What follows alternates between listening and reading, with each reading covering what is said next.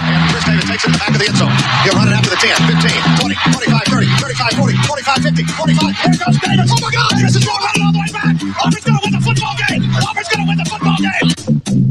And tonight, hey, it was BYOG, bring your own guts. And they brought some guts and some heart, and they never quit until the last play. Kick is blocked. Georgia Tech wants it. The Jackets picking up back at the 25, and Austin is returning it down the left sideline. That's the 50, that's the 30. Inside the 20, inside the 10. And he scores! He scores!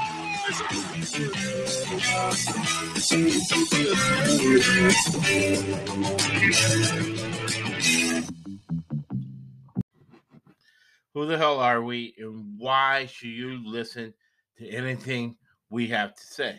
Well, as far as myself, I have an MBA, securities licenses, and clients' net worth for decades for $15 million. They have $50 million. So you only can keep clients like that if you use decision science, you use logic, and you use math, and you have a vast network of people that you tap in to their knowledge to benefit your clients. Because of my securities licenses, I have a fiduciary responsibility to protect the public. Now, for me to make money and live a good lifestyle here in Southern California, I have to consistently make my client money. And more than that, provide them with the right intellectual, financial resources so we all could be happy. So I translate that, my career, who I am, into sports betting to give you, of all people, the tools you need to put money in your pocket betting on college and professional sports. Why do I do it? I do it because I just got tired of listening to the bullshit from ESPN, from Fox Sports. Constant ton, Big Ten channel, constant ton of just crap. So since I watch a lot of sports, since I have a lot of contacts in the sports industry, I decided to share information. Good, solid. I have a journalism background as well. Well-sourced information so we can all help each other get to the truth, or at least get close to the truth. Elon Musk said, if you know the truth, you can predict outcomes. So what we do is we collaborate. The sports betting is about collaboration. We collaborate with each other to get as close to the truth as possible to predict outcomes. And since we live in a $134 trillion U.S. market, the richest country in the world, for now, there's enough money for everybody where we do not have to be over competitive. But we teach decision science. We teach mental health, first aid kit.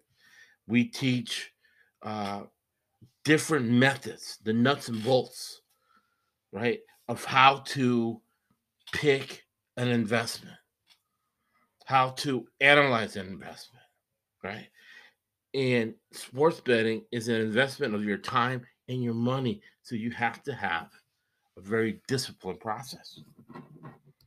All right. So if you're the toughest, smartest person in any particular room, you are in the wrong room. I got a smart kid. You graduated from the University of Texas, right? Yes. I lived in Austin for like 4 years. Love Austin. Carlos and Charlie still out there. So much fun. Yeah. Lake Travis. Yeah, beautiful. I mean, it's hot right now in the summer, but it's nice to go to Lake Travis. I mean, downtown's 6th Street's a lot of fun. Just a lot of things to do. Barton Springs as well. I enjoyed my 4 years for sure. Oh, that's awesome. That's awesome. And now you are writing for Sports Illustrated, DraftKings.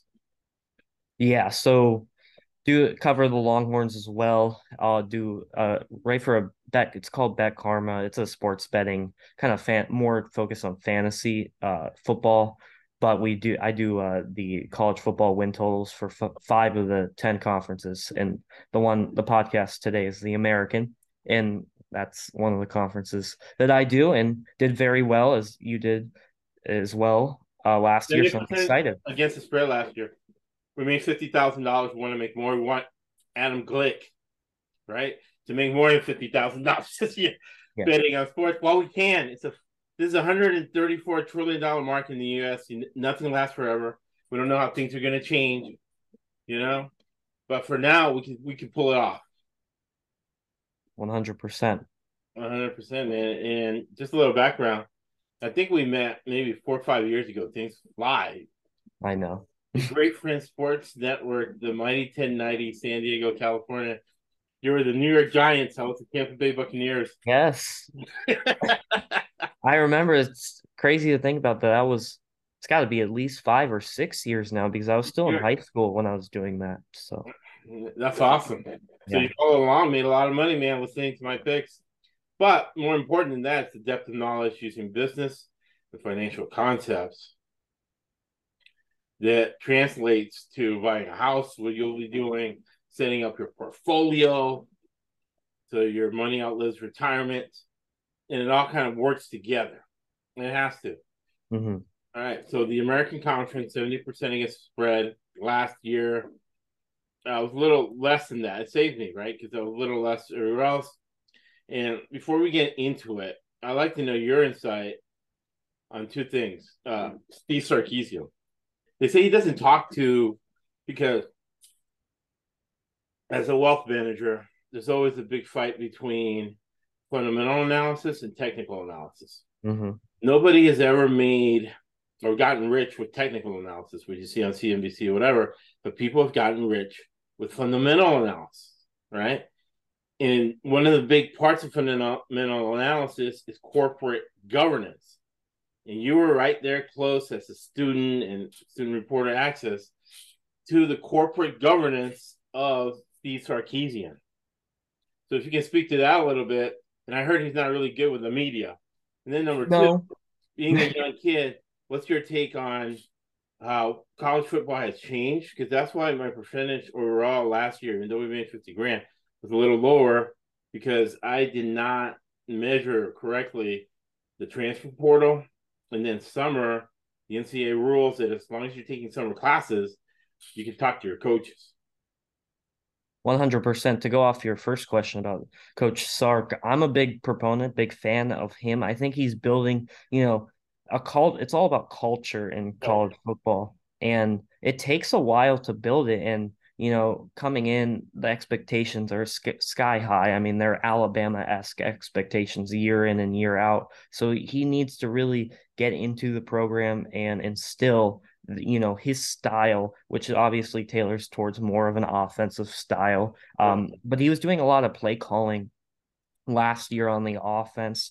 I think if he might need to take a step back and really trust his assistant coaches, because the talent is there. It's just overcoming some of the issues late in game, and that's about execution more than just blaming it on the players or the coaching staff.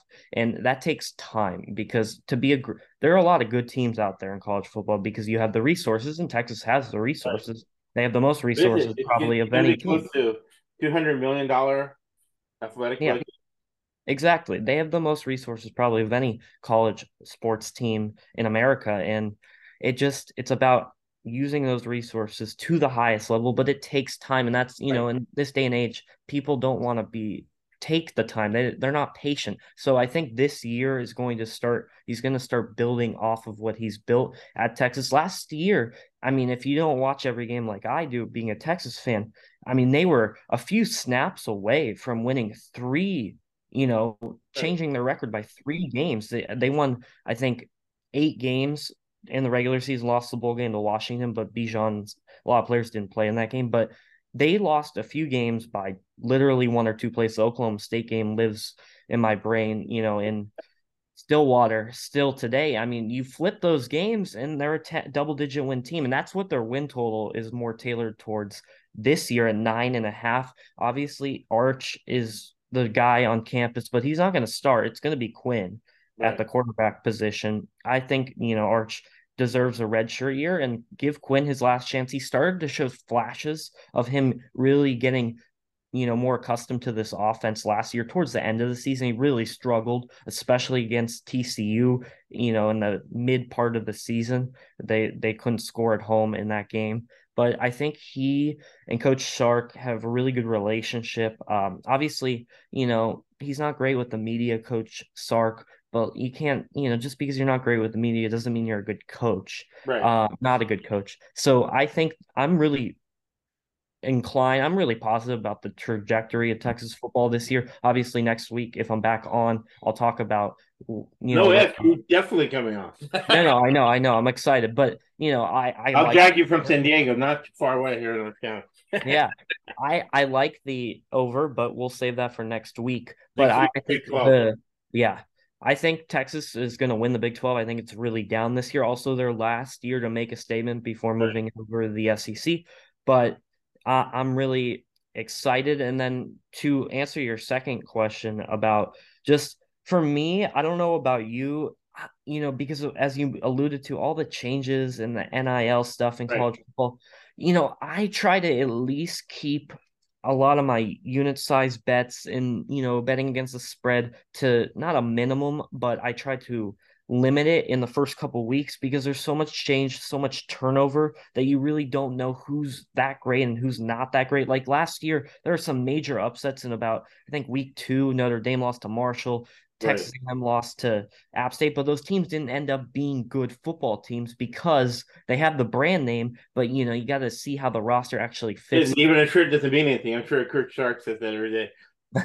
Exactly. So for me, I really want to see the first couple weeks play out. Also, just playing teams from other conferences, you're not accustomed to how they play style of football. But for win totals, that's different, and that's why I go hard on these win totals to really look at their schedule, look at how good I think they're going to be. And as you talked about before the show started, with like a team like Vanderbilt, finding those built-in wins that Right. could help you decipher if you like the over or the under. So I think there's a few teams we'll get into, I'm sure, in this conference, but there's a few spots I really like in the American. And last year I was 7-3-1 with the win totals in the American plus 6 units. Obviously, your unit size is probably bigger than mine, but Right. 6 units in a conference picking every single team is very good. So I'm excited to try to do that this year. But you talk about all the turnover and NIL stuff in the college football. I mean, American says it the most. You've had 4 teams leave the conference. You got some new Right. teams coming in, so it's hard to really get know the sense of these teams. But I think it will play into some of the teams will get into their hands because it'll make the conference a lot easier. And also on the other end, I think some teams are moving up that are going to take some time because the American is a step above some of the mid, like the Conference USA, where some of these teams are coming from. Right. It's a step up in the American. So I think that's going to take some time with some of those teams that we'll get into, like Rice. I think Rice is going to be atrocious. Right. No, it's going to be interesting. Like developing talent, I don't have any kids, so it's always good to develop talent. Chad, he might be on today. And one is skill that I know my wife runs a mental health clinic. And one skill that's lacking, I think, with young people that you can develop with sports betting is the skill of being able to read people and Mm-hmm. being able to what they call a measure of the man. So, and it's a great skill to develop, and it will make you millions of dollars, Adam. Starting out in your career, and it goes to fundamental analysis and leadership skills. Which coaches can blend in talent? Great NBA coaches do this, and it's an art and a science. Being able to blend talent, being able to team build, being able to deal with different personalities fast, right? Kind of have a sense for people, being able to read people. And some coaches can do it, some coaches can't. Lincoln Riley did it. In 1 year, he turns that they win, twice as many games as they did with Gomer Helton, right? Some coaches can do it in 1 year. Coach Kelly at LSU did it on a high level, right? Some coaches can't, and some coaches need a little bit of timing to do it, and how to develop their staff, how they put their staffs together. So we have a process that's made us a lot of money. We like sharing it with people. Once we get going with the AAC, again, we look at corporate governance. We're going to talk a lot about the coaches. Number two is, let me know your thoughts. You can disagree, right?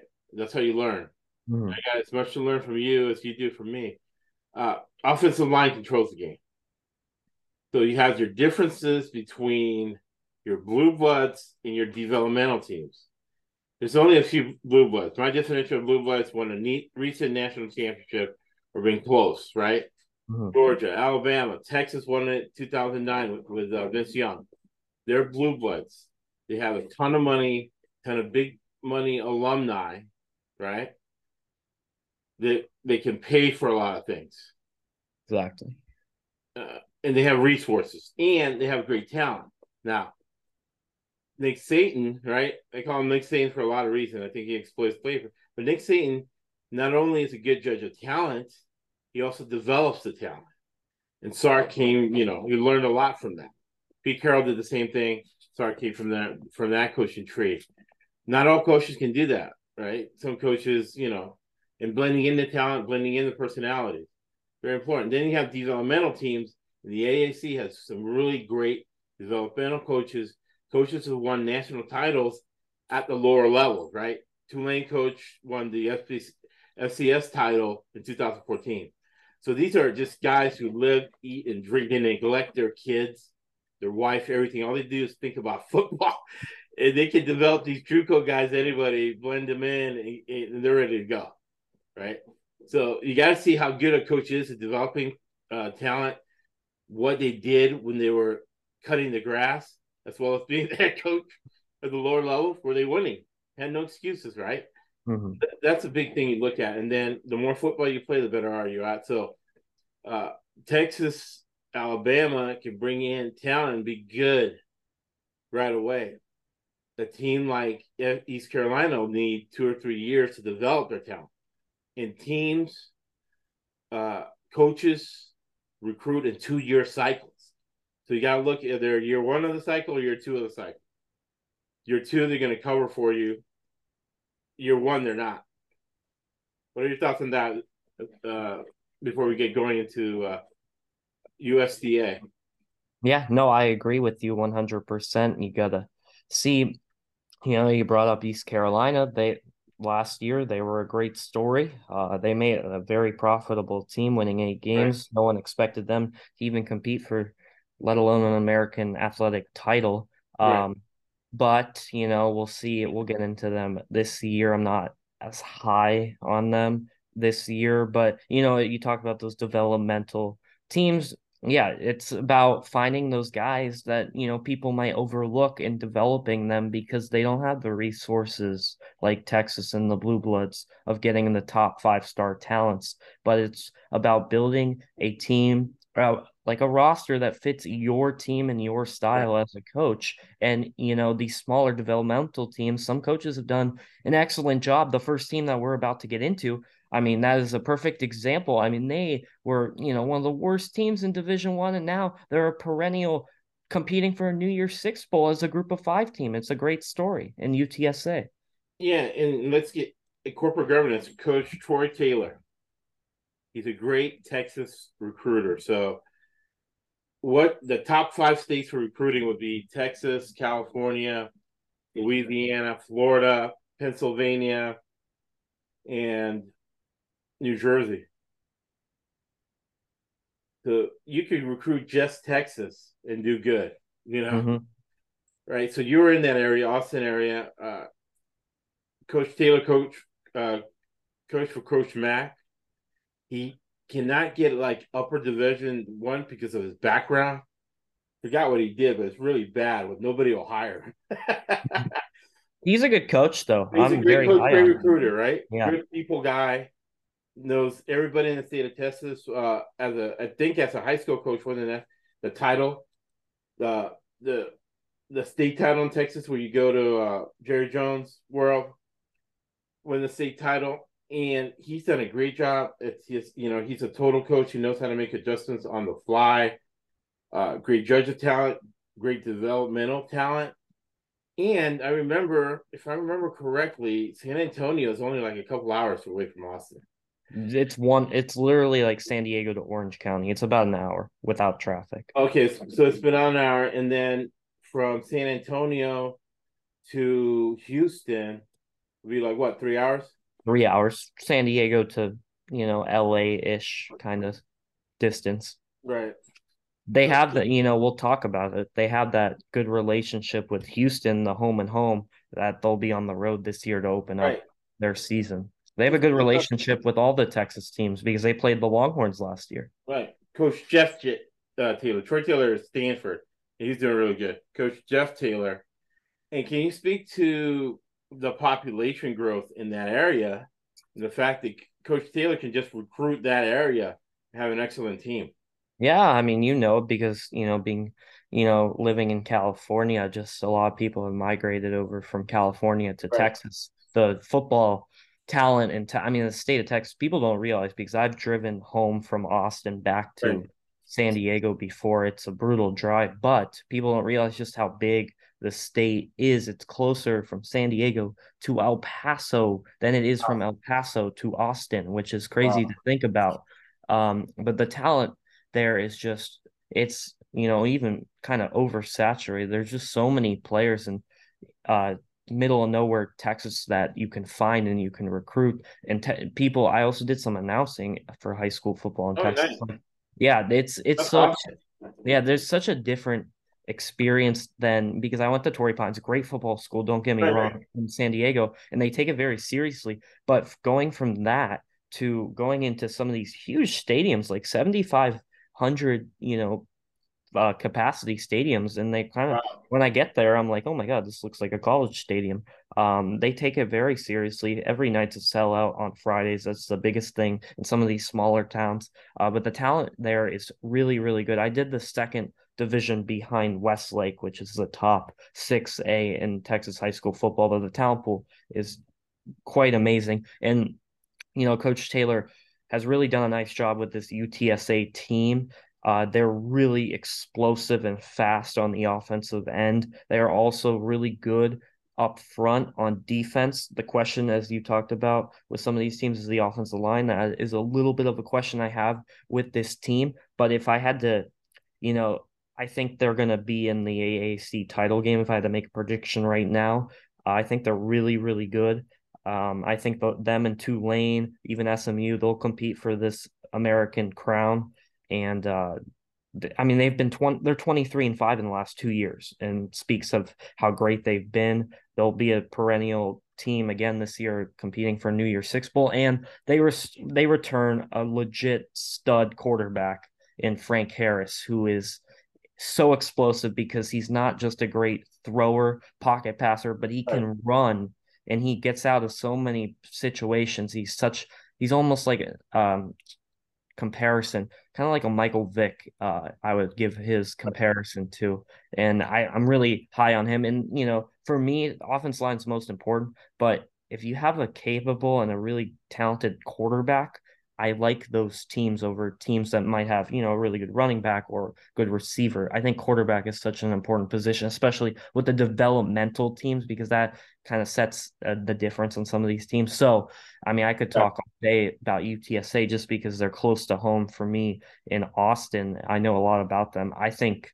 I'm in love with this team, and I know the total is very juiced right now, but I would still definitely consider it at only 7.5, which I think is Oh, yeah. Oh, criminal. I 100%. think it's criminal. I Right. know they have a difficult schedule, but I mean, I don't usually put multiple units on a win total, but I Right. mean, just looking at 7.5, and I have their schedule pulled up here. I mean, I Right. you And talk I have about the link to guaranteed the top 10. wins. Yeah, I have the link to the top 10 rules of betting, and I'll send you a link.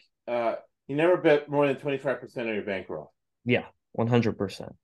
I bet half my bank, half of 25% on the Vanderbilt over. Right? And it's a decision you have to make. Money management, you make more money than anything else. Yeah. He has 5 starters back on the offensive line. Okay. And he's bringing in JUCO talent. So that's important that he knows the high school area, guys who are going to develop, guys who, they can't be on the Texas campus because they killed someone in high school. They got juvie, they're out of jail, they go to JUCO. They can go to UTSA. They can't go to us. Exactly. But another big thing to consider is the realignment within the conference, which will favor a team like UTSA because a lot of the big boys have left to the Big 12 this year in Right. Cincinnati, UCF.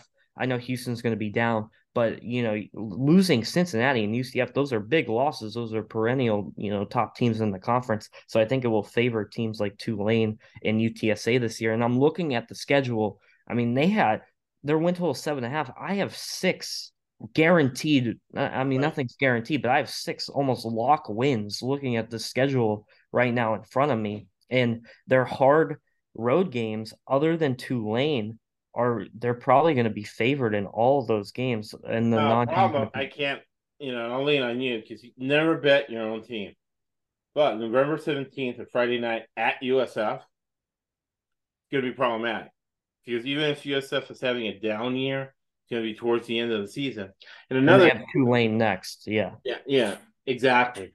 Another nugget that's very important is finding out, right? And I give you this homework for Texas.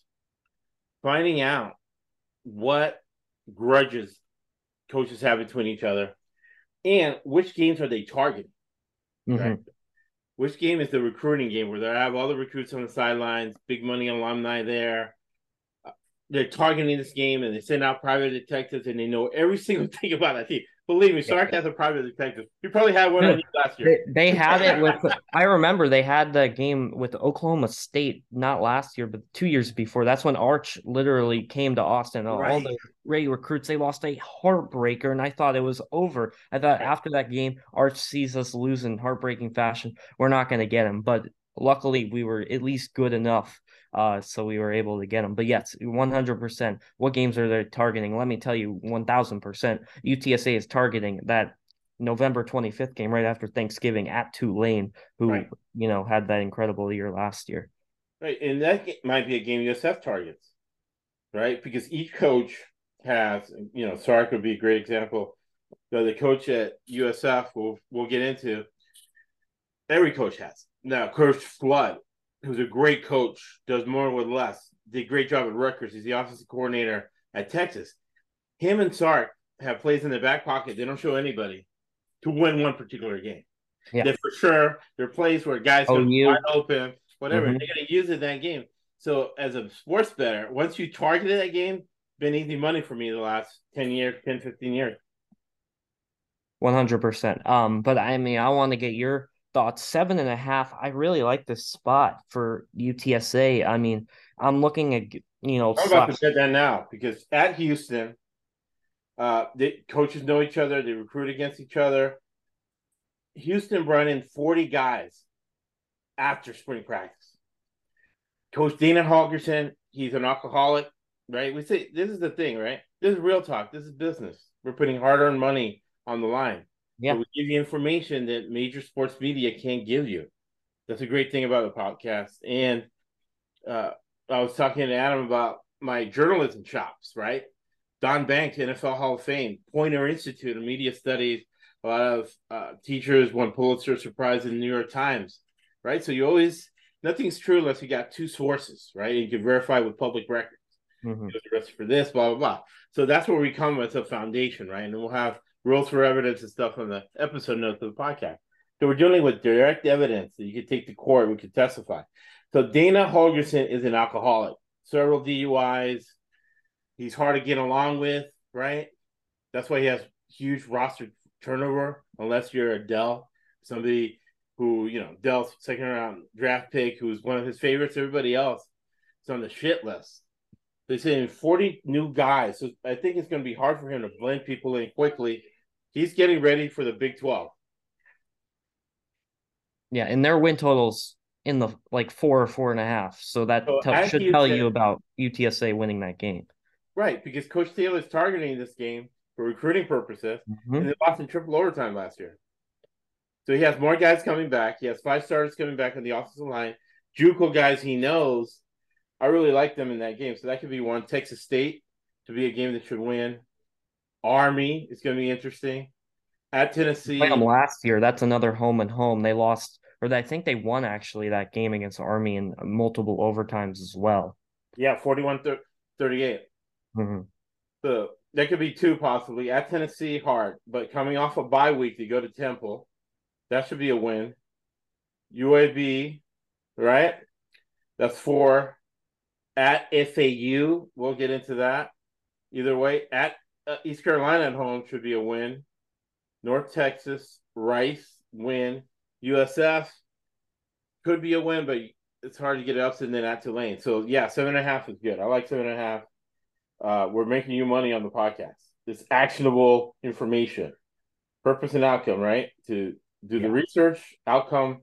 $50,000 last year. We want to make more this year. Kind of glitch. Personally, for me, I can't see UTSA winning less than 8 games. I just can't see it.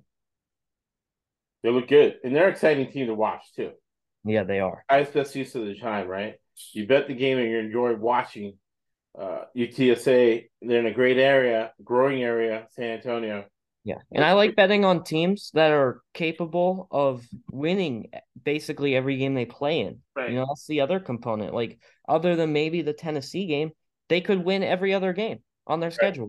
So, and the thing about coaches that won titles, and we'll get into a few coaches that won titles at lower divisions, that was in high school, they know how to adapt and they know how to think on the fly, which is a good business skill. So they know how, if they have an injury, and they know how to blend things up, and they know how to strategize before games. If they're close to even, they'll end up winning. And Coach Taylor's that type of coach. We should use your money. 7.5, yeah, definitely over UTSA. Next thing we'll look at, again, we're going back to the state of Texas. SMU Mustangs. Coach Lashley, offensive coordinator for Gus Malzahn when they went to the national championship game with I forgot the quarterback's name, but he's won the Broyles Award or been up to it. He's a great recruiter, great personality guy. He's like a Christian guy. We don't talk about religion or politics. We're just talking about his habit. So he's not drinking and skirt chasing, right? He's at home coming up with game plans or calling recruits. He has a great network of coaches. You have to have a good business network of coaches to get good guys in there. They return 123 starts on that offensive line. Teams, again, they recruit in 2-year cycle. I feel this is the second year of a 2-year cycle for them, for SMU. They score a lot of points. They're going to be very, very exciting. And we'll get into the Big 12, the totals, because the Big 12 used to be overleague, right? But you got to watch it, right? Because Vegas takes advantage of that, puts the total in the 70s or 80s. You got to think, okay, this Oklahoma State game is going to go under, right? Derek Mason's defensive coordinator as it was last year. This game's going under. You make a lot of money that way. We did. Same thing with SMU. So SMU is an over team, but you got to watch it. Especially this year. Again, if you live in the past, you die in the past. You can't use the strategy from 2022 and 2023. And a big factor in totals this year is going to be the rule change where the clock keeps going after people go out of bounds.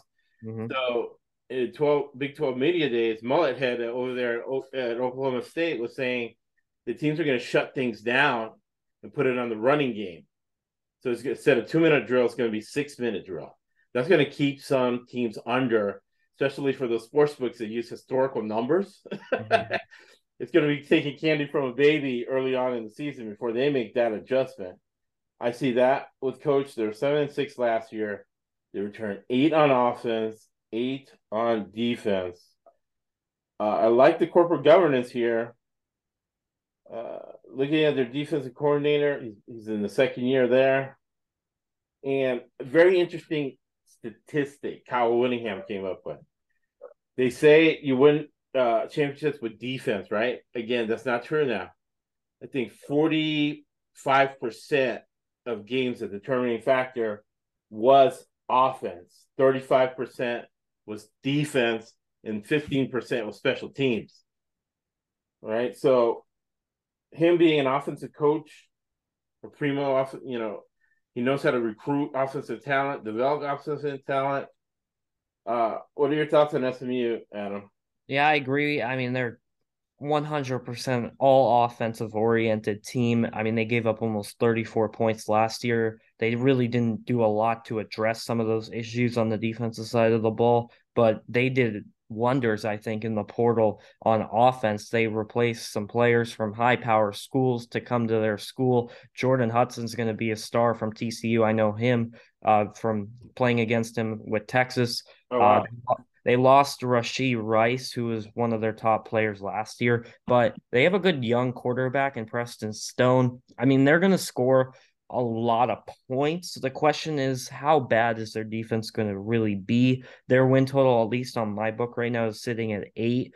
That's also juice similar to UTSA. But the key thing, personally, I think UTSA is going to do better and be a better team than SMU, but the key thing about SMU's schedule is they don't play UTSA or Tulane, who are projected to be the two top teams in the American. And if you look at their schedule, their home games are basic, there's no bye games, but their home games are almost all guaranteed wins. Louisiana Tech, Prairie View A&M, Charlotte, Tulsa, North Texas, and Navy. That gets you 6 guaranteed wins. The total is sitting at 8. They're going to lose the Big 12 games. They're not going to upset OU and TCU, in my opinion. OU's a chance. Never know. Never know. They could maybe go to OU. I think TCU, though, is a long shot. But it is a rivalry game, TCU SMU. So something to keep in mind. Right. And that's definitely, you talk about games being circled. That's definitely a game SMU will circle on Right. their calendar. But their road games, they're not even that challenging considering that they don't play UTSA or Tulane. I mean, they go to Temple, who could be a surprise given how bad they've been recently. East Carolina, a game that could go either way. After a bye. After a bye, which I love betting teams after a bye personally. Oh, yeah. Okay. Rice, we'll get into Rice, but I think Rice is going to be probably near the bottom of this conference. So any team that's playing Rice this year in this conference, I think they're going to win. In Memphis, we'll talk about them. Definitely a hard game. But I look at this schedule, again, when these totals are not at a half, they're at a whole number, like in 8 at SMU, I'm thinking, is there any way I'm going to lose with them going 7, right? Right. If I can at least push, if I think they're at least going to push, I think it's worthwhile to bet them because if you push, nothing happens, and if you win, you make money, obviously. But those half numbers sometimes get you, especially in win totals. But I like it. It's at 8. Personally, I'm not going to bet heavy on it. I would lean over, but I'm not super confident about it, but I do think this team will probably at least get 8 wins because that schedule is really easy other than the 2 Big 12 teams, in my opinion. Right. Because that at TCU, there's a lot of things going on with that. Prairie View A&M means they basically have a bye week before that. Yeah. They're not traveling. Both teams are in Dallas. So that's going to be a very interesting game. Depending on what happens at Oklahoma, Deion Sanders came after Brent Venables today. Those guys know each other in their position. For the way Deion went after Venables, there's something about Venables that's a weakness, and people smell blood in the water because he never really had been a head coach. He's always followed on people's coattails, Dabo and Bob Stoops. So who knows whether this guy can really coach? He really screwed the pooch last year at Oklahoma, and they're going to the SEC. Doesn't look good at Oklahoma right now. So that'll be a very interesting game at TCU. And then they play a lot. Remember, teams recruit in 2-year cycles. You have to think brand new coaches at a place where you don't have blue blood resources. You got to think year 1 must be a developmental year. And they're playing a lot of first-year coaches, right? Charlotte, the guy's in his first year. Temple, Coach Drain's in his second year. He's always been a running backs coach. He was never even a coordinator. At Tulsa, Kevin Wilson. He has a losing record as a head coach. Has always been on power coattails at Oklahoma and Ohio State, right? And he doesn't recruit because he's not a people person. He's a great X's and O's guy, but has a horrible personality, right? So that's Tulsa at Tulsa, at Rice, then at North Texas, first year head coach. At Memphis is going to be tough. Then at Navy, first year head coach. So the over is definitely a good play in this situation. Yeah, I agree. The schedule is just too easy not to. If you're going to bet it, you got to lean towards the over. Right, and they're going to be very exciting. All right. So next thing we're going to look at is Coach Willie Fritz. He's in his 8th year at Tulane. They beat USC with a lot less talent. They destroyed USC schematically. And this is that type of coach. He beats you with strategy, right? My ex will beat your O, Lincoln Riley. Right? You got the Heisman Trophy winner. And they went up and down the field. USC never stopped them at all.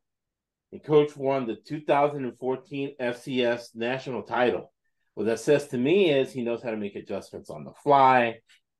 He neglects his family. All he does is hang out with the football coaches and is sleeps 3 hours a day, sleeping in the office, and it's getting his team ready to play for wherever he has. All right. In Tulane, they're in that area. They're Louisiana again, right? So you have Texas, Louisiana, top 5 high school states in marginal utility. Dojkovic, right? Or Joker. I forgot how you say his last name. But he was 200th tennis player, right? Grand 200. He changed his stroke percentage 0.001 and becomes one of the greatest players of all time. So maybe Chad will come on, but he can speak to it because he played college football. Let me know your thoughts on this. You have the first 1,000 recruits out there, right? Top 200, elite, you can't touch them, right? But 201 to 1,000, they're all the same. If you go to the weight room, you work out, right? You work on your technique, you do extra effort, the 1,000th player could be just as good as 201. And then I agree. Yeah. And then the middle part of it, right? In grades and stuff. You get out of Texas, you go to JUCO for 2 years, you're still a really good player to play at any one of these schools. So them sitting in Louisiana, getting those SEC transfers, from SEC schools, he should have a good team every year over there in Tulane. The Tulane Green Waves. He knows a lot about football. The defensive coordinator was at Troy last year. Was at Army before that. Special teams coach used to be the special teams coach for Coach Payton at New Orleans Saints. Has a great staff, and he has. Again, you look at roster management, right, which is big with corporate governance with college coaches, and roster management for him. He has 130 career starts coming back on that offensive line, right, to control the game. The 6-minute offense at the end of the game to win. What are your thoughts on the Green Wave total? On the total, I agree. I think they're going to compete for the top of this conference. I think they're going to be really good. But I will say this, and I think Vegas does this on purpose sometimes. Right. They base maybe that win, which incredible as it was against USC, it factors a little bit into their total this year. If you look at this schedule, it is really difficult in my eyes. I think they got a lot of games that could go either way, and their total sitting at 9.5, very high number. They're going to be a good team, but there are way too many games I see on the schedule where they could lose. And right. Including South Alabama. People don't realize South Alabama's a really good team. They could probably win the Sun Belt this year. They won 10 games last year. They're a really good team. Of course, you're welcome to come on anyone, but the Fun Belt, so funny, the Fun Belt's one of the, next to the SEC and Big Ten, was the highest rated podcast. I love the Fun Belt personally. I'm a huge App State advocate, so definitely a big fan of that. And it's a good it's an underrated conference. But South Alabama's a really good team. They easily could lose that game. Ole Miss, I mean, that's awesome that they get Ole Miss to come to Tulane. They get a home game in that game. But I already looked at that spread. They're already a touchdown underdog in that game. Southern Miss is no slouch on the road. But then, they play UTSA, as we talked about, the last game of the year. That is a hard game. At Memphis is not going to be easy. UAB, you always get a decent effort out of UAB, always a 8+ win Trent squad. Dilfer, I have serious doubts about Trent Dilfer being in over his depth. We'll look at his staff, and he didn't really. When you're Trent Dilfer, you really need a couple, 2, 3 former assistant coaches on your staff to help you out. Yeah. I think he's in a tough spot.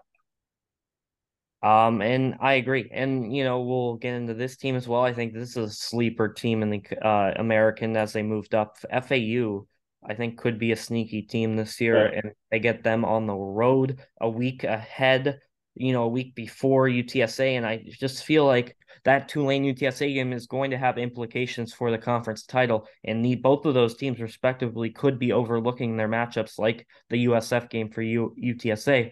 Right. I think they could overlook FAU a little bit, and they obviously have the Coach Texas own Tom Herman. I know all about him. Not the highest of Oh, we're gonna thoughts. have fun talking then. Yes. Yeah, not the highest of things to say Right. about him, but Very he's interesting. still a Very good coach. I think he is a good coach. He's had some problems though. right. But speaking on Tulane's win total, this is a team that, with They first could two teams, easily go 8-4. yeah, this is the first two teams. If you're listening to this, like, I really favor Right. those overs. I think you should bet them. But with Tulane, personally, I think you should favor their under. And I'm really high on Tulane. It's just 9.5 is a really high number for this team. And I think the line is indicative of what they did a little bit last year, winning double-digit games, winning the conference title, and winning their New Year's Six Bowl in incredible fashion against USC. If you're a college football fan, everyone knows and everyone watched those final minutes of that USC game. So that is going to factor in to the public betting interest of favoring Tulane. That's why you take advantage if you're a smart bettor and bet they're under. So I'm under on 9.5. We're in business with Vegas, I call it. Mm-hmm. Taking people's money on that over, man. Perfect. Perfect. I love it. So yeah, no, definitely I see 8-4. At Memphis, it's gonna be tough. Really at East Carolina, it's gonna be tough. They could lose to South Alabama. Starting off I think they could have 2 losses in the first 2 weeks of the season. Right. So that's for 4 right there. Easy. Really, maybe 5. They could go 7-5, which is still good. Man, New Orleans is one of the poorest cities in the world. Tulane, it's always struggle. This guy's brought the most success to Tulane since the Mac Brown years, like 40 years ago. So 7-5 is good for Tulane. But how awesome would it be if you bet they're on? If you're a bettor and you're listening right now, you're on September 9th. You're just starting the college football season, and Tulane's already 0-2, and you need them to lose one more game to win your bet. So I love this personally. Why not? And you enjoy the college football season more. So much. Big time. So that's your Tulane Green Wave under. So we make money off their games. All right. Next team we'll look at is your Memphis Tigers. What's interesting about them is Coach Silverfield. He's the opposite of Dana Holgerson, right? He's a people person. He's well liked. He's a great recruiter, great judge of talent. His shops, what he does camps on, is offensive line play. So you have to measure, can the person recruit talent? And even if they haven't played, you don't have the career starts high. Career starts really don't mean that much for your blue bloods, Ohio State, Texas, right? Because those guys are uber talented. Career starts mean a lot for developmental teams. Memphis, since he's a specialist in the offensive line, it's not that big a deal. And he knows what to look in JUCO guys to bring him in. Memphis has 6 on offense, 6 coming back on defense. That Tennessee area, that SEC area, big recruiting base for him. All right, so they have 62 starts on the offensive line, and they had JUCO guys. Then they're in the 80s. As long as you're in the 60s, you're okay. If you're below 60 and you're a developmental team, you gotta look at them being in trouble, right? Bethune-Cookman, Arkansas State, Navy, Missouri, Boise State, then Tulane, UAB, North Texas, USF, Charlotte, SMU, and Tulane. So what do you think about the win total for the Memphis Tigers?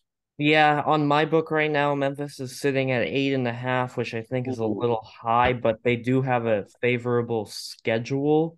The teams you named, I mean, they realistically could start the season at least 3-0, if not That better. Arkansas State game is going to be tricky, right? Because you have the ex-coach Yeah, Tennessee, and this is his last chance. yeah, and they played Arkansas State as the home and home last year, and they almost beat them, Arkansas State in Memphis. So it's a tricky game. Don't get me wrong. Right. Missouri's a winnable game. Neutral site. Missouri's near the Like bottom. Kirkowitz, yeah, they're not world beaters. Yeah, Boise State is going to be good. I definitely favor them to be one of the top teams in the Mountain West, but it's a winnable game because it's at home, and they play Tulane at home. They avoid UTSA. I don't know. I'm not super high on Memphis. That's why I'm not like loving this over. There's just a lot of unknown with Right. Memphis. With Silverfield, he's 11-13 in the conference since he's been there. He really just hasn't gotten over that hump. So I just don't know if I'm trusting him to get over that hump and bang out this win total for you at 9, and it's He's also one of at those eight and a coaches. half. I He's one of just those coaches who's never been a coordinator. yeah. From offensive line recruiter. And then you got to look at study how, and I'll ask you this next week, how the coach sets up their staff. Some coaches want the coach to be able to know their X's and O's and recruit. Some people like Nick Saban, 6 national titles. He has his X's and O's coaches, and he has guys who are just full time recruiters. He doesn't want him anywhere near the X's and O's. Mhm. Maybe he'll yell at a player during a drill, but he doesn't want him strategizing. He's in none of those meetings. He's out there recruiting, right? So both ways work.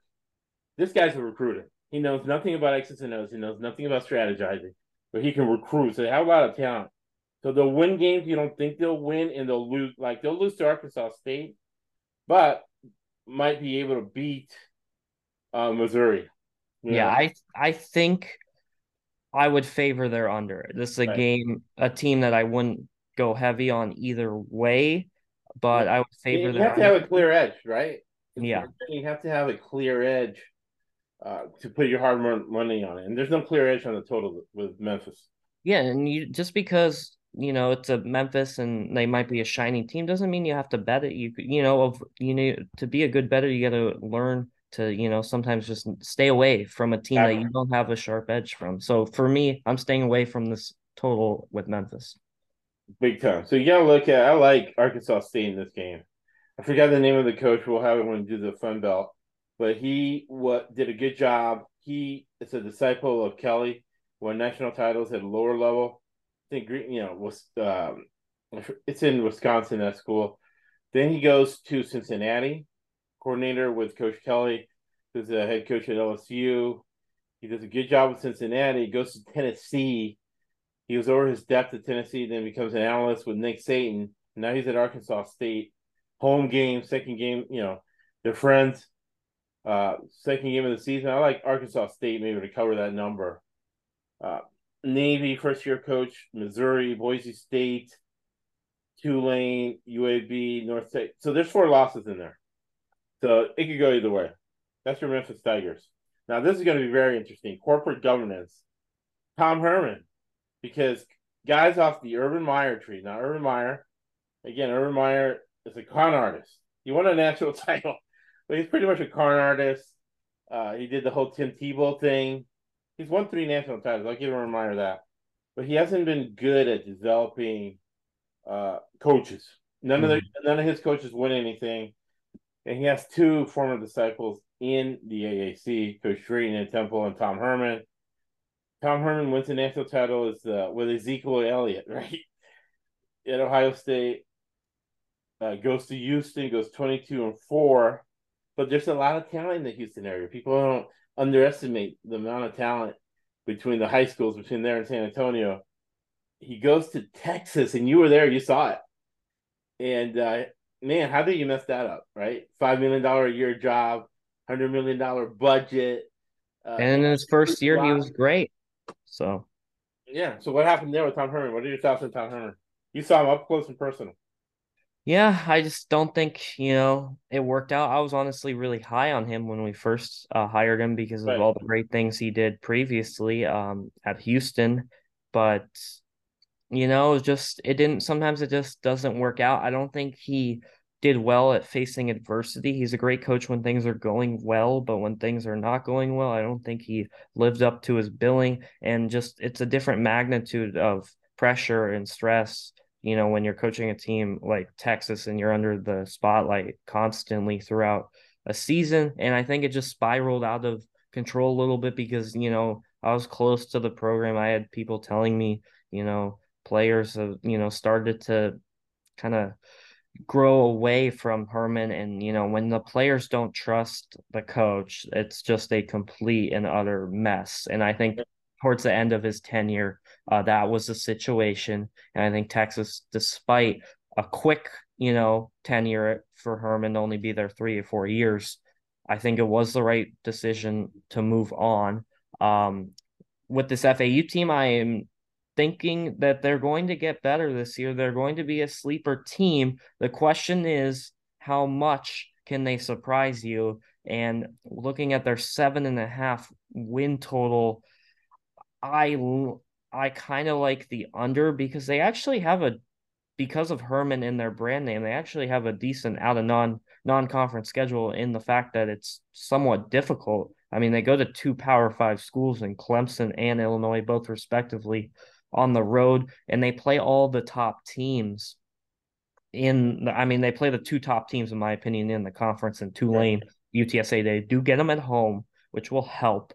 But this is another team where, I like to go against uh teams that are on the lower end of things in the non-power fives that might have, a coach that everyone knows, and that's Tom Herman and FAU. So I think Vegas will factor it in at least early on in their schedule to favor them with the spreads. And Ohio is no slouch of a team. I could easily see them losing that week 2 game. They play San Diego State actually in week 0, and I think I'm going to be betting Ohio. I'm actually really high on Ohio. I think they're a good team. They had a good year last year, and they play a really good brand of defense on the side of football. So I like FAU's under personally. But Under eight. I just don't think he has enough pieces right now. Okay, so one thing about reporting, right? You're a good reporter. You look at something and it's one thing. You can't go on it. You have to conform resources. You have to do your research. And the former coach at FAU is Willie Taggart. He coached for USF. And Willie Taggart is a great recruiter, great judge of talent. But USF was losing until they got Desert Storm guy. Forget his name. I'll have it in the episode notes. He was the head coach of Arizona, Tomey. And he came in as an old coach and did the X's and O's, and that's when USF was good. Those are the only 2 years Willie Taggart did good at USF. But he knows how to recruit talent. They have 113 stars coming back on the offensive line.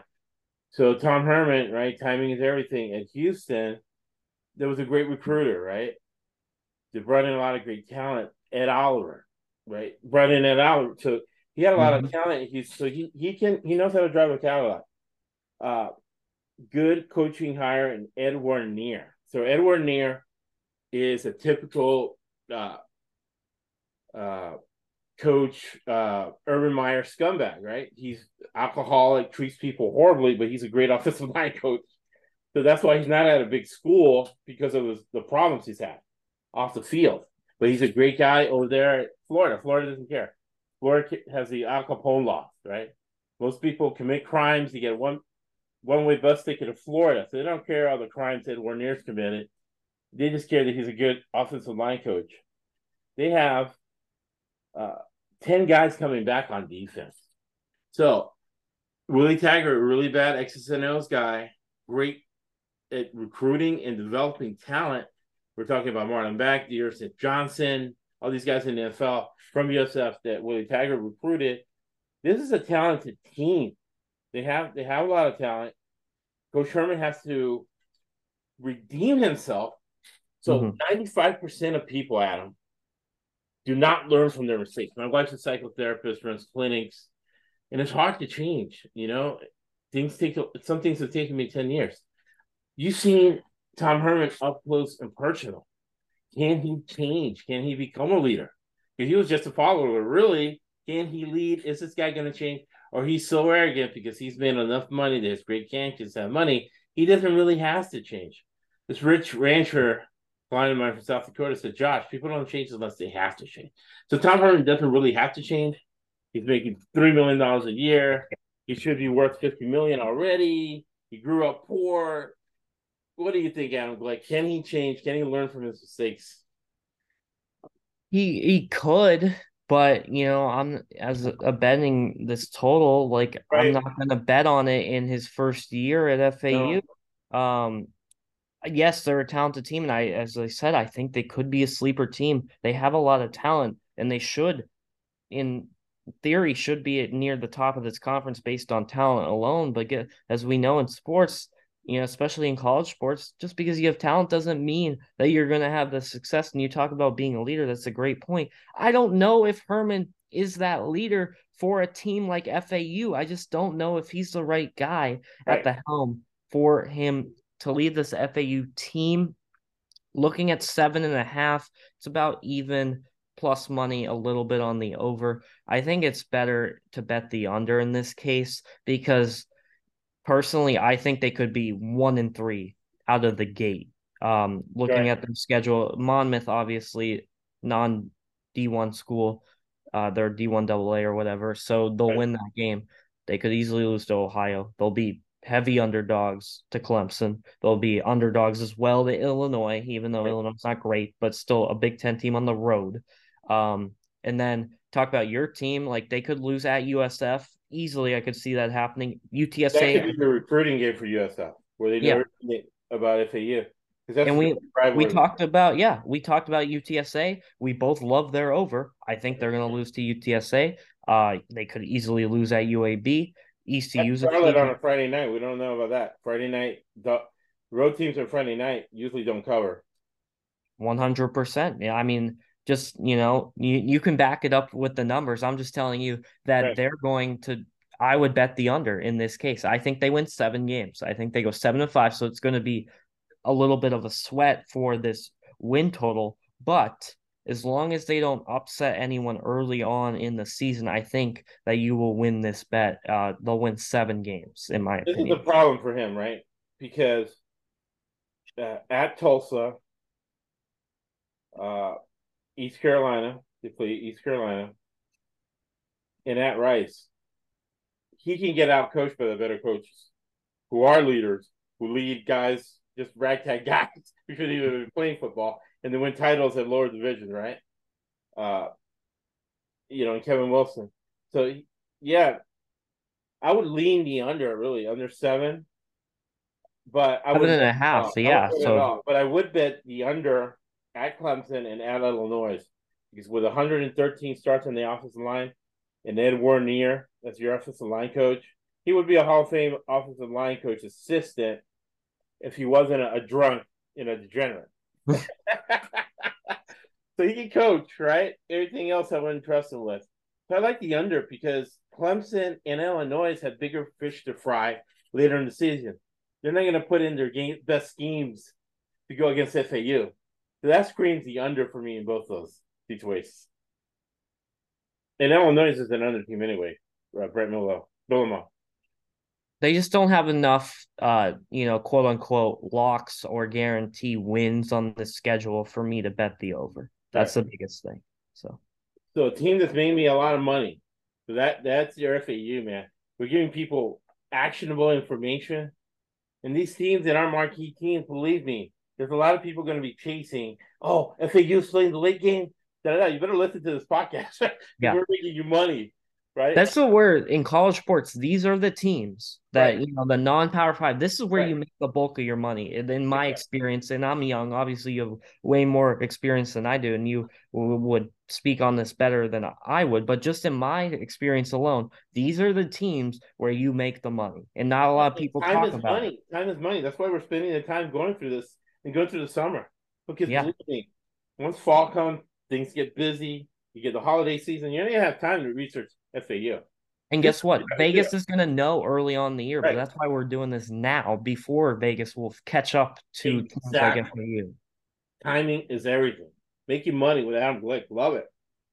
Uh, this team has made me a lot of money, Adam. Mm-hmm. They covered for me at South Carolina last year. They covered for me at South Carolina every I know year. who you're going to talk about. Yep. East Carolina, the under, right? They cover South Carolina every year. Coach Mike Houston.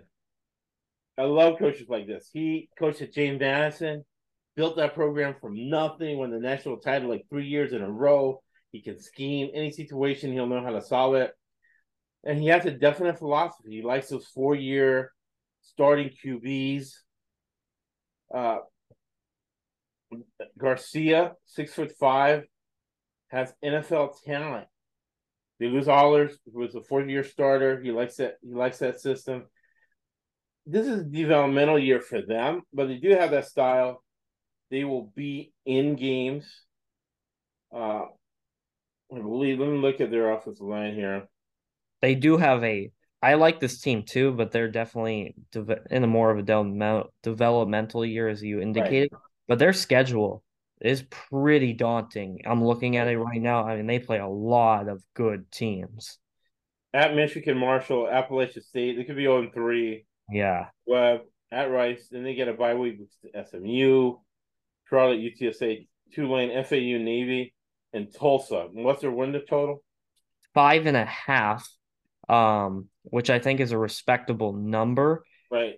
Like I really, before I looked at the win total, I was like, I want to bet they're over whatever it is. But then looking at the schedule, kind of gets me back the other way. I just don't know where I'm gonna get my 6 wins from them because Right. yeah, Gardner Webb, there's one, but where are you gonna get 5 more?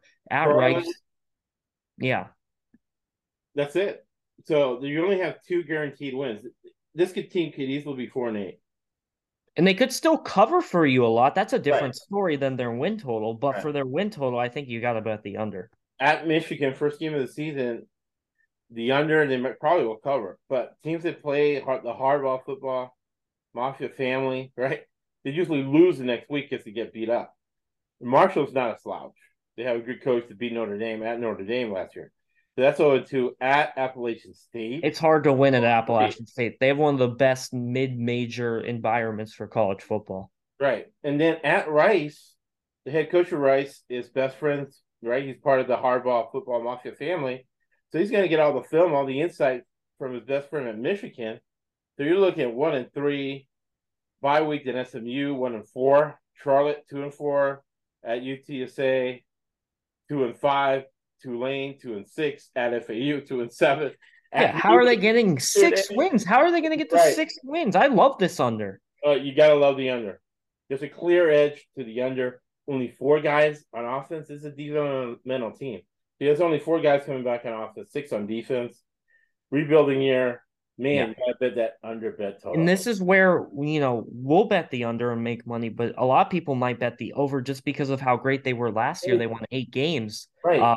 And though they won't even look, some people, which is crazy to me, they won't even look at the schedule. They'll just be like, this team, they're good, they're winning, they're over. You got to look at the schedule. That is where the money is. We talk about these guaranteed wins, these losses. Like, you look at this schedule for a team not in Power 5. I mean, this is pretty daunting. This is the hardest schedule of the teams we've gone over so far that I've seen. So I love the under. I love this. So there's a very clear edge. I'm betting that right after we get off the podcast. Same. Under East Carolina, because they're screaming right now. I could see them go 2-10. Yeah. 3-9. I would be stunned if they won 5 games, let alone 6 for you to lose. Yeah.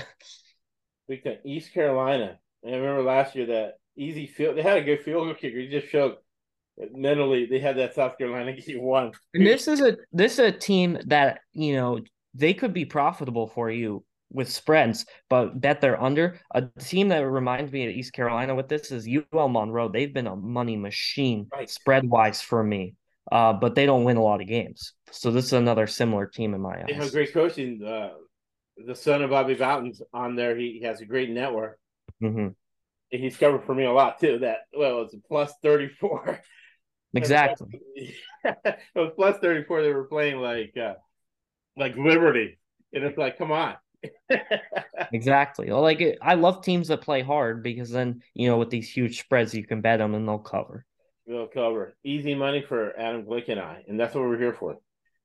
Maximizing the highest and best use of your time watching football. Man. Time is money. All right. What do you think about Navy? What's their win total? Navy, the easiest part of their day is football practice. Yeah, honestly.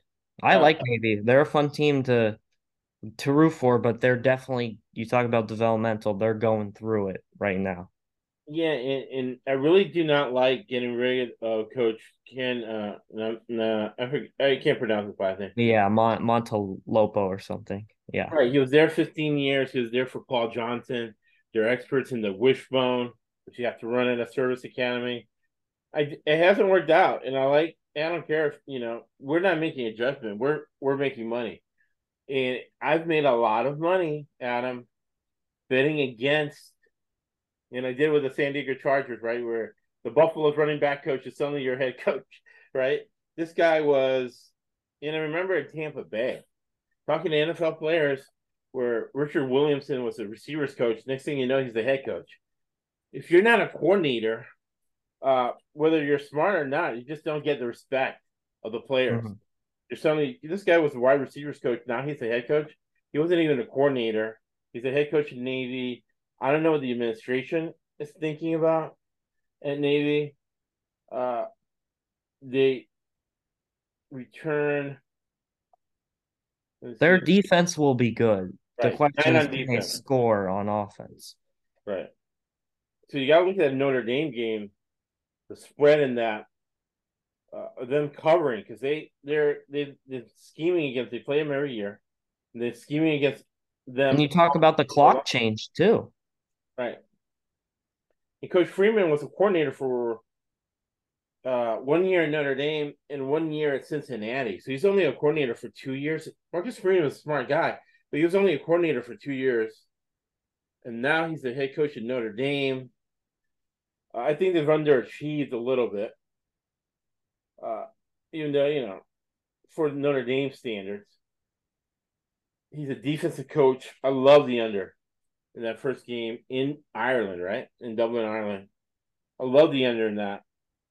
What's the win total for Navy, and what are your thoughts? 6, which is high. I didn't think it would be 6, but that is what I'm seeing right now on my book. Also a little juiced for the over.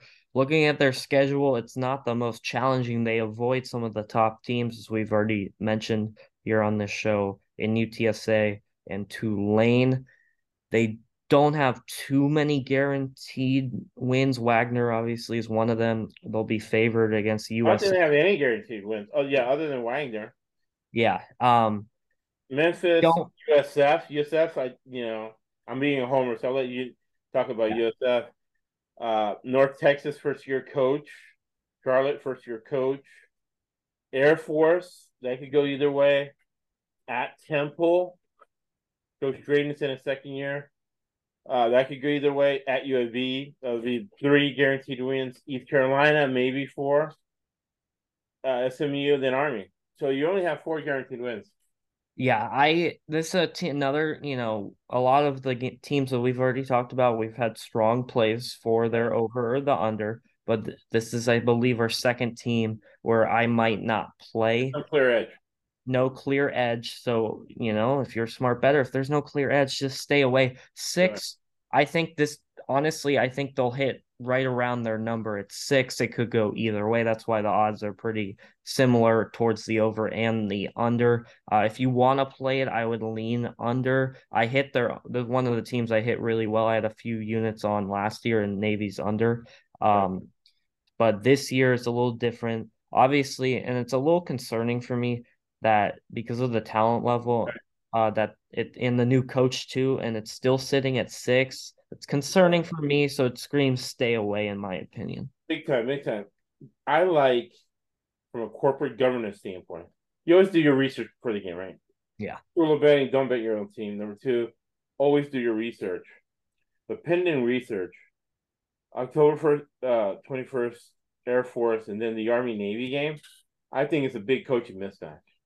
Air Force has a great Hall of Fame type coach. Mm-hmm. So this Army, right? Malkin, his brother, offensive coordinator back in the NFL, won 2 national titles with Georgia, right? Great coaching family, big coaching mismatch. You have the wide receivers coach, that was the head coach. In all those Those games, guys. all the armed forces games, they always come down to one or a few plays, very Right. low scoring. Over, always bet those unders. Those are Always crazy easy at the money. percentage. Yeah, it's unbelievable, and it doesn't matter how low the number is. You still Right. bet the under. But as you mentioned, I favor Army and Air Force, so I lean under if I'm going to take a side here. But I think there's not a clear edge, so I'm going to stay away. Right, big time, big time. That's Navy. All right, the North Texas Mean Green. They had a great coach before. I don't think they should have fired him. And this is an interesting thing I want that you can speak to. That's interesting to me, right? The Fertitta family. They have $23 billion. They're on the border regions of North Texas and the University of Houston. They funded the stadium. He wrote a check. The Fertitta brother graduated from North Texas. Wrote a check for, I think it was $100 million for the North Texas stadium. They're paying all that NIL money.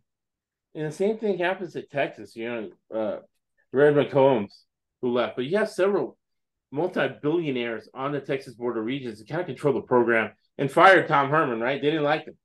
Mm-hmm. That's why he's fired, right? Their influence on these programs. Seth Luttrell, it was a great recruiter on offense. They have 8 guys coming back on offense, 7 on defense.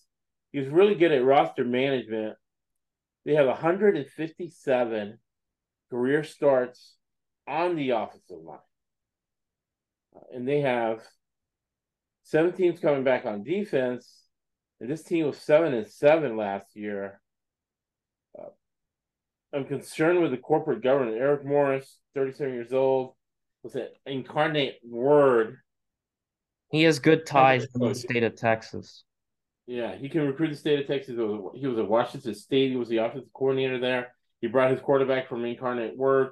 Again, marginal utility, the Southland Conference there in Texas. That's a good conference. From the FCS, they're a really good conference. They have McNeese State, they have Louisiana, Texas connection.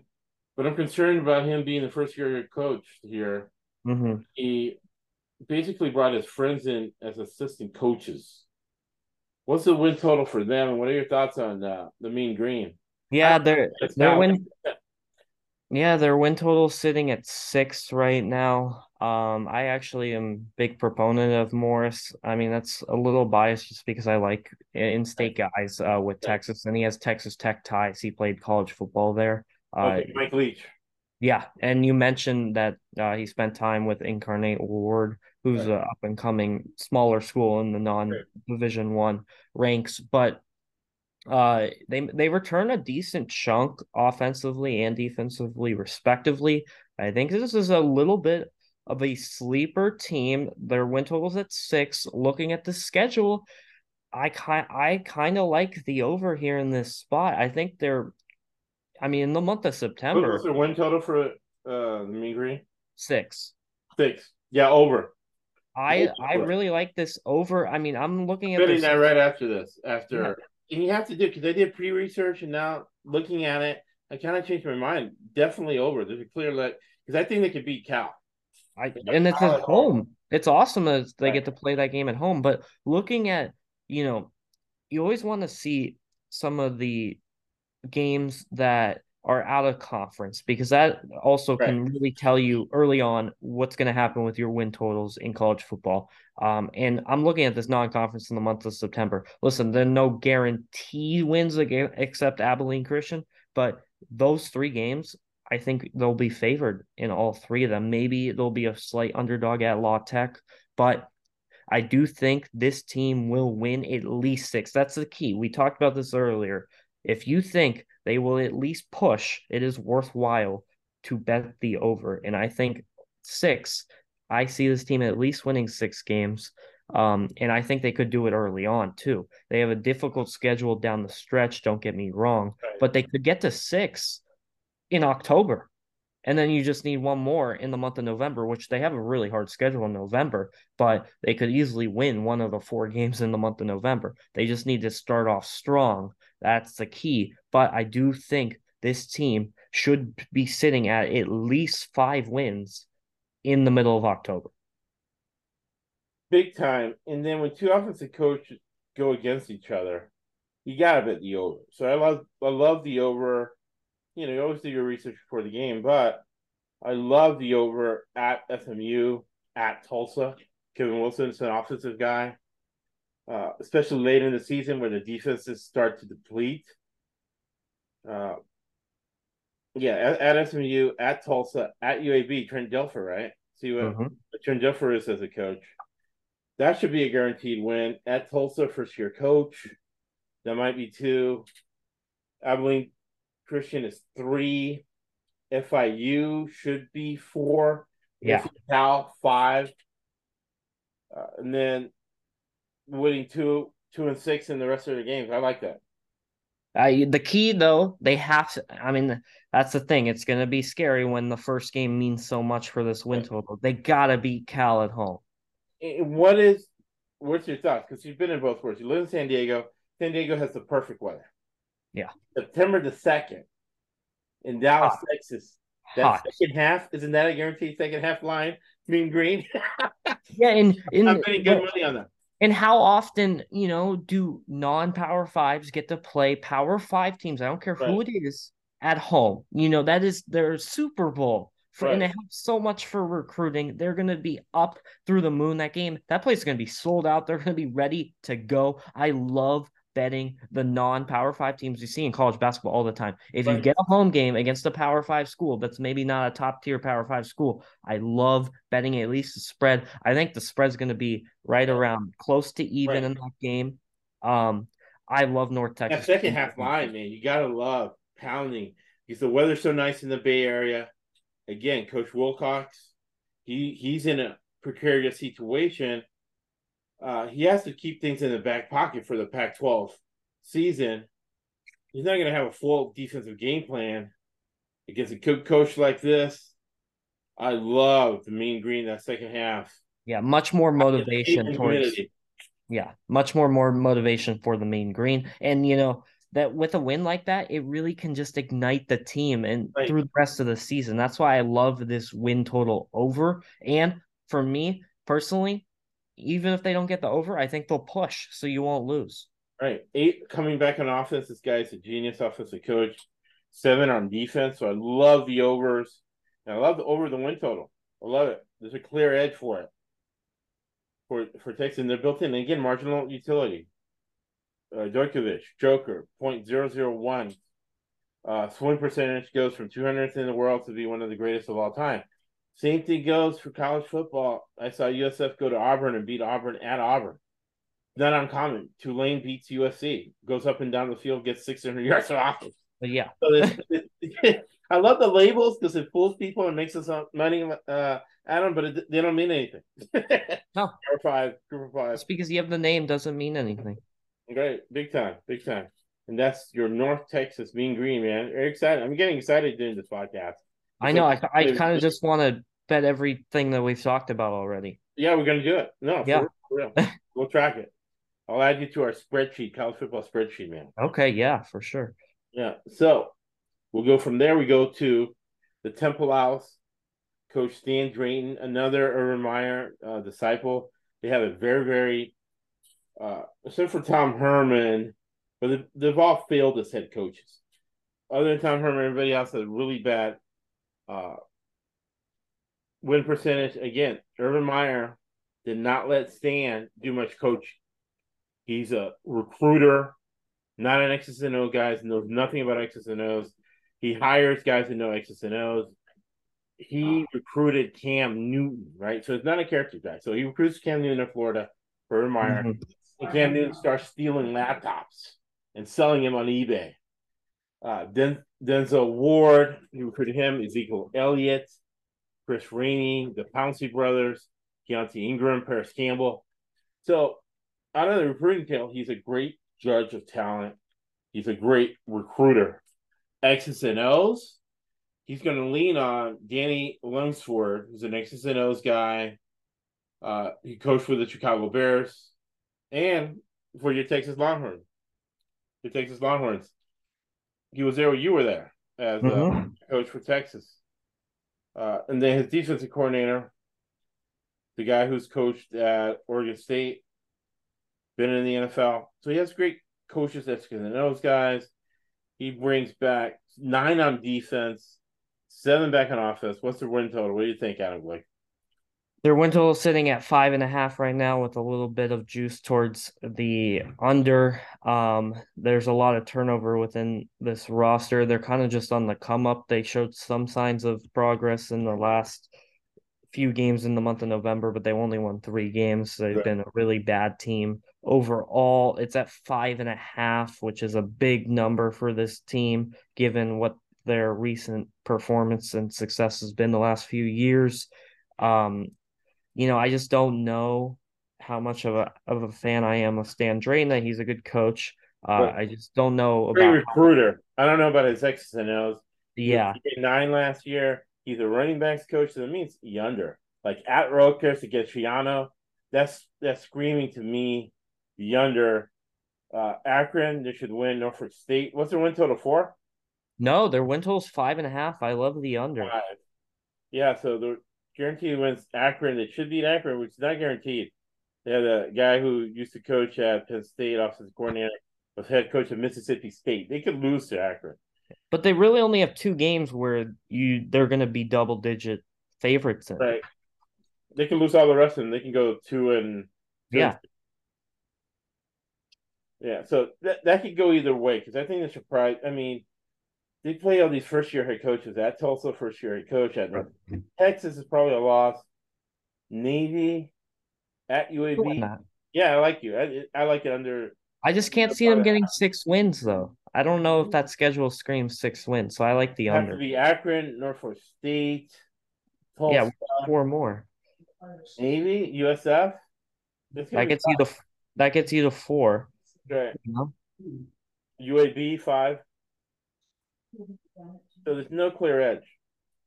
All right. There's no clear edge with Temple. Just watch him.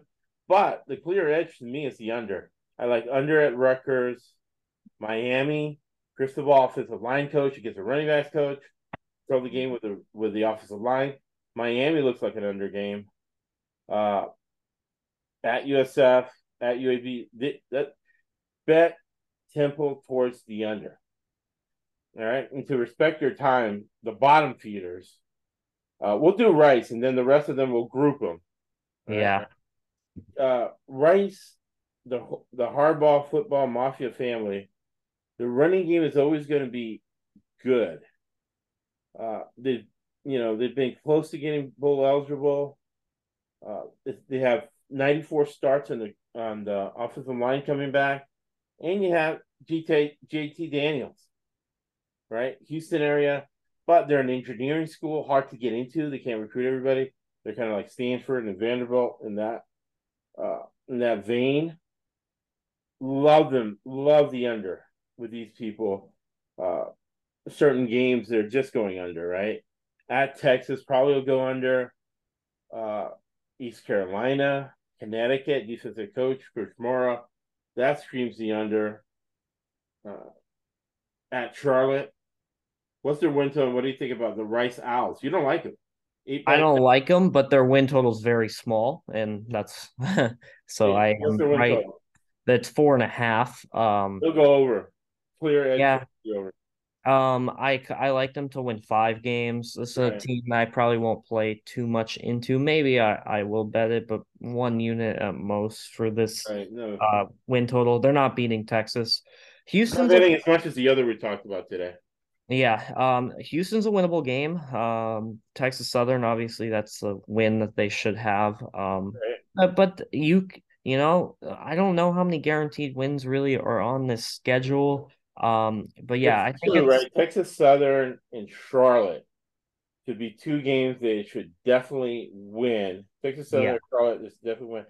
At USF, see, USF is a team that'll lose early and should win late. That's my take. But I'm very heavily biased. Early in the season, this should be a disaster. And they're playing us after we play Alabama. So teams that play Michigan, Alabama, Yeah. they get beat up. They usually lose the next 2 or 3 weeks after that. At Tulsa, first year head coach, that's 4. That's about it. Yeah, I lean over. I think they Right. can get to 5 games, but this is another team where I'm probably gonna stay away from. I think they'll win either 4 games or 5 games, so it's gonna be very close to that win total. Right. So there's no clear edge. Yeah. Anything you can, other than the unders. You got to look if it's inflated total. People just betting totals because they're drunk on a Saturday. Yeah. Look for the right schemes to go under because they're Harbaugh football family, run first mentality. It's going to be easier for JT Daniels, but I don't want to. He doesn't want to take too many chances because he wants to get into the NFL. Of course. He's not going to take a lot of chances. All right, so the last 4 teams, you got UAB, you got Charlotte, USF, and Tulsa. Right. So to group them, Trent Dilfer, big unknown. Looks like a disaster, and he really did not bring in the type of coaching. The defensive coordinator is like a high school coach. So basically, Trent Dilfer is a high school coach with UAB. What is their win total for UAB? 5. That Under, under. of the groups, I agree. Of those group teams, I don't know how much I love betting any of their win totals. I definitely would favor the under with UAB. That's probably the strongest feel Only that 3 coming back on offense, 4 on defense. They only have 13 starts on the offensive line. He's going to get out coached. Gomer Helton will out coach him. Yeah, At Georgia, at Tulane, UTSA is going to get out coached. Memphis out coached. FAU out coached. And then at North Texas out coached. So I don't see, I like their under. There's no way they're getting in 5 games. Well, yeah, and even if again another, whole number, there's no way they're getting 6 games. So you're not losing if you take the under at 5. So No.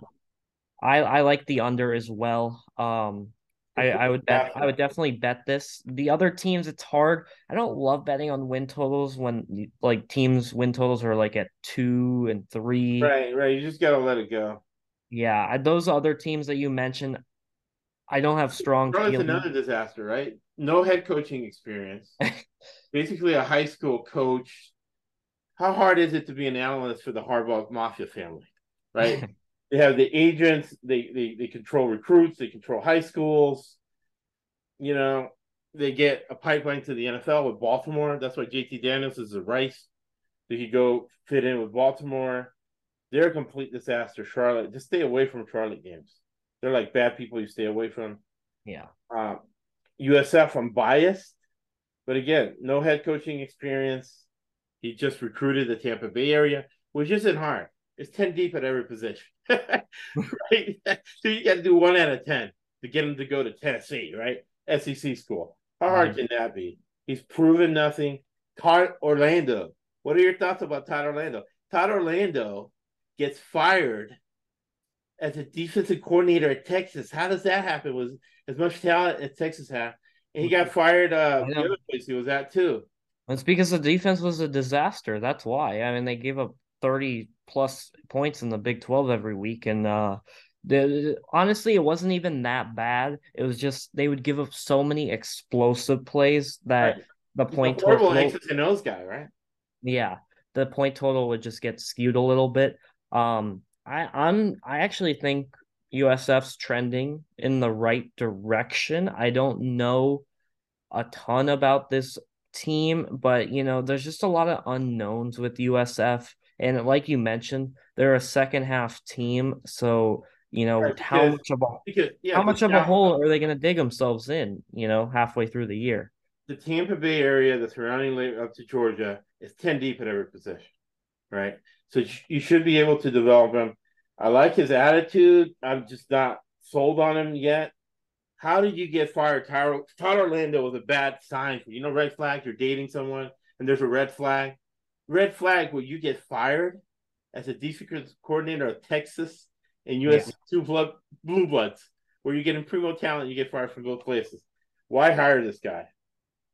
He's horrible at the X's and O. He can recruit, but how hard is it to recruit in the Tampa Bay area, Florida, one of the top 5 states for recruiting? That was a red flag with USF. Personally, for me, I don't know how they get to 5 wins. Their win total is at 4.5. I don't know how they get to 5 based on the schedule. Right. And what's the win total for your Tulsa Golden Hurricanes? You got Kevin Wilson. He did good at Indiana with no talent. He's bringing a good staff in there. You have 5 on defense, 4 on offense. It really does seem like a developmental. He got hired late there, which doesn't mean as much as it did before. He'll bring in a lot of new guys, but he has to work at it. I think it's going to take a couple of years because he's not a people person. Yeah. So try for him to communicate. I agree. Their win totals, same thing as USF, 4.5. Right. Pretty even both sides. I'm looking at their schedule. They're not beating Washington. They're not beating Oklahoma. So those are 2 losses. They'll beat Pine Bluff. NIU's no easy team, especially on the road. Temple at home, possible. They're not beating FAU on the road. Rice at home definitely can win that. SMU, they won't win. Charlotte, they can win. So I'm looking at 3. Norte. Yeah, I think they sit around that win total. I would definitely bet the under. I think they'll win 4 games personally. But I would say because we're grouping these teams, Right. if you're going to bet all the bottom feeders here in the American, you have to figure out who, like, if there's 3 teams like basically at the bottom: Charlotte, Tulsa, USF, I guess 4, maybe Rice. Those Right. are the 4 bottom teams. You got to figure out what team is the best of those 4. Personally, for me, I think it's going to be Rice. Of those 4, I should say UAB is also grouped in there. UAB is going to be the best of those teams. So I would definitely look at UAB, but we like the under. Honestly, the line's so small with these totals. Right. Tulsa, I would lean under as well. And the other thing my point was going to be, like, you got to pick one team to bet the over in the group, but be based on these new schedules, and there's so many teams in conference or in American Athletic now with 13 or 14 teams that they don't play each other, all of them. So you don't need to really say, you got to bet this team's over and you got to bet this team's under. You could really pick your spots in favor of some of these unders. So I think betting in the under with Tulsa is a good spot because their schedule is pretty daunting and they have a lot of guaranteed / lock losses on their schedule. Really, at Washington and Oklahoma, they're going to be really beat up at Northern Illinois. Yeah, I think they'll be 1-3 going into the Temple game. And you got to look at these offensive guys, the guy yourself, and Kevin Wilson. Kevin Wilson only cares about offense. So at Washington, 2 offensive coaches looking at each other. When you start your basis for doing research on that game, you got to think over the total. You might want to bet over the total early in that week. Oklahoma defensive coach, not guaranteed, but at FAU, 2 offensive guys going against each other. That screams the over. At SMU, Coach Lashley, right? Because they're like, put it on the offense. I'll score you. At SMU, North Texas, late in the season when the defense is depleted, you got to look at the over in that game. All right, final thought then. And Blake, man, this is a lot of fun, man. A lot of money made. I know I had a blast, and I can't wait for my wheelhouse a little bit. Big 12 next week. I'll have definitely some hot takes, but this was a lot of fun. Very educational. Just going back and forth with you and learning, kind of your mindset. And I mean, I know it's your show, but I'm gonna promote it. It's your show too, man. Yeah, it's our. I mean, I just think that if you listen to both of us in this conference alone, like, we've had a lot of success respectively the last year. So, I mean, I'd love, like, literally that when I get off this call, I have to go somewhere. But before I'm going to do that, I'm going to bet all these totals that we discussed exactly. that we I'm like. going to do the same thing. And because I think we're going to make a lot of money in this conference. I love this conference. I had a lot of fun. But I just want to say thank you. And I hope the listeners really take our advice and be smart bettors and really listen to the teams, because we didn't just tell you every team bet their win, their over or under. We had thoughts of specific teams, and we both said of teams that you should stay away from. So that's why, we're not just the, throw your money at every single thing you see on the board. Right, we're like financial analysts when you see CNBC, Bloomberg TV, and you have a basis, but real intelligence, situational intelligence. Mm-hmm. And you're from a younger generation. You understand people your age group a lot better than I do. You've talked to players on the team at Texas, man. A lot of great insight and a lot of like mind melting and learning and exciting to build the success. And people listen to all over the country year 4. We got a lot of super fans with the alerts on the podcast. So a lot of fun to be had. And next week is the Big 12. So whenever you give one, you always get 10 back. And I was close with Winston Churchill. You make your living from your labor, but you make your life from what you give. Thank you for listening to the SGC Podcast Network. It's network for a reason. That's why this sport don't cost $800 and that costs $200. And I don't know what that costs. I'm just ashamed of the word. That's why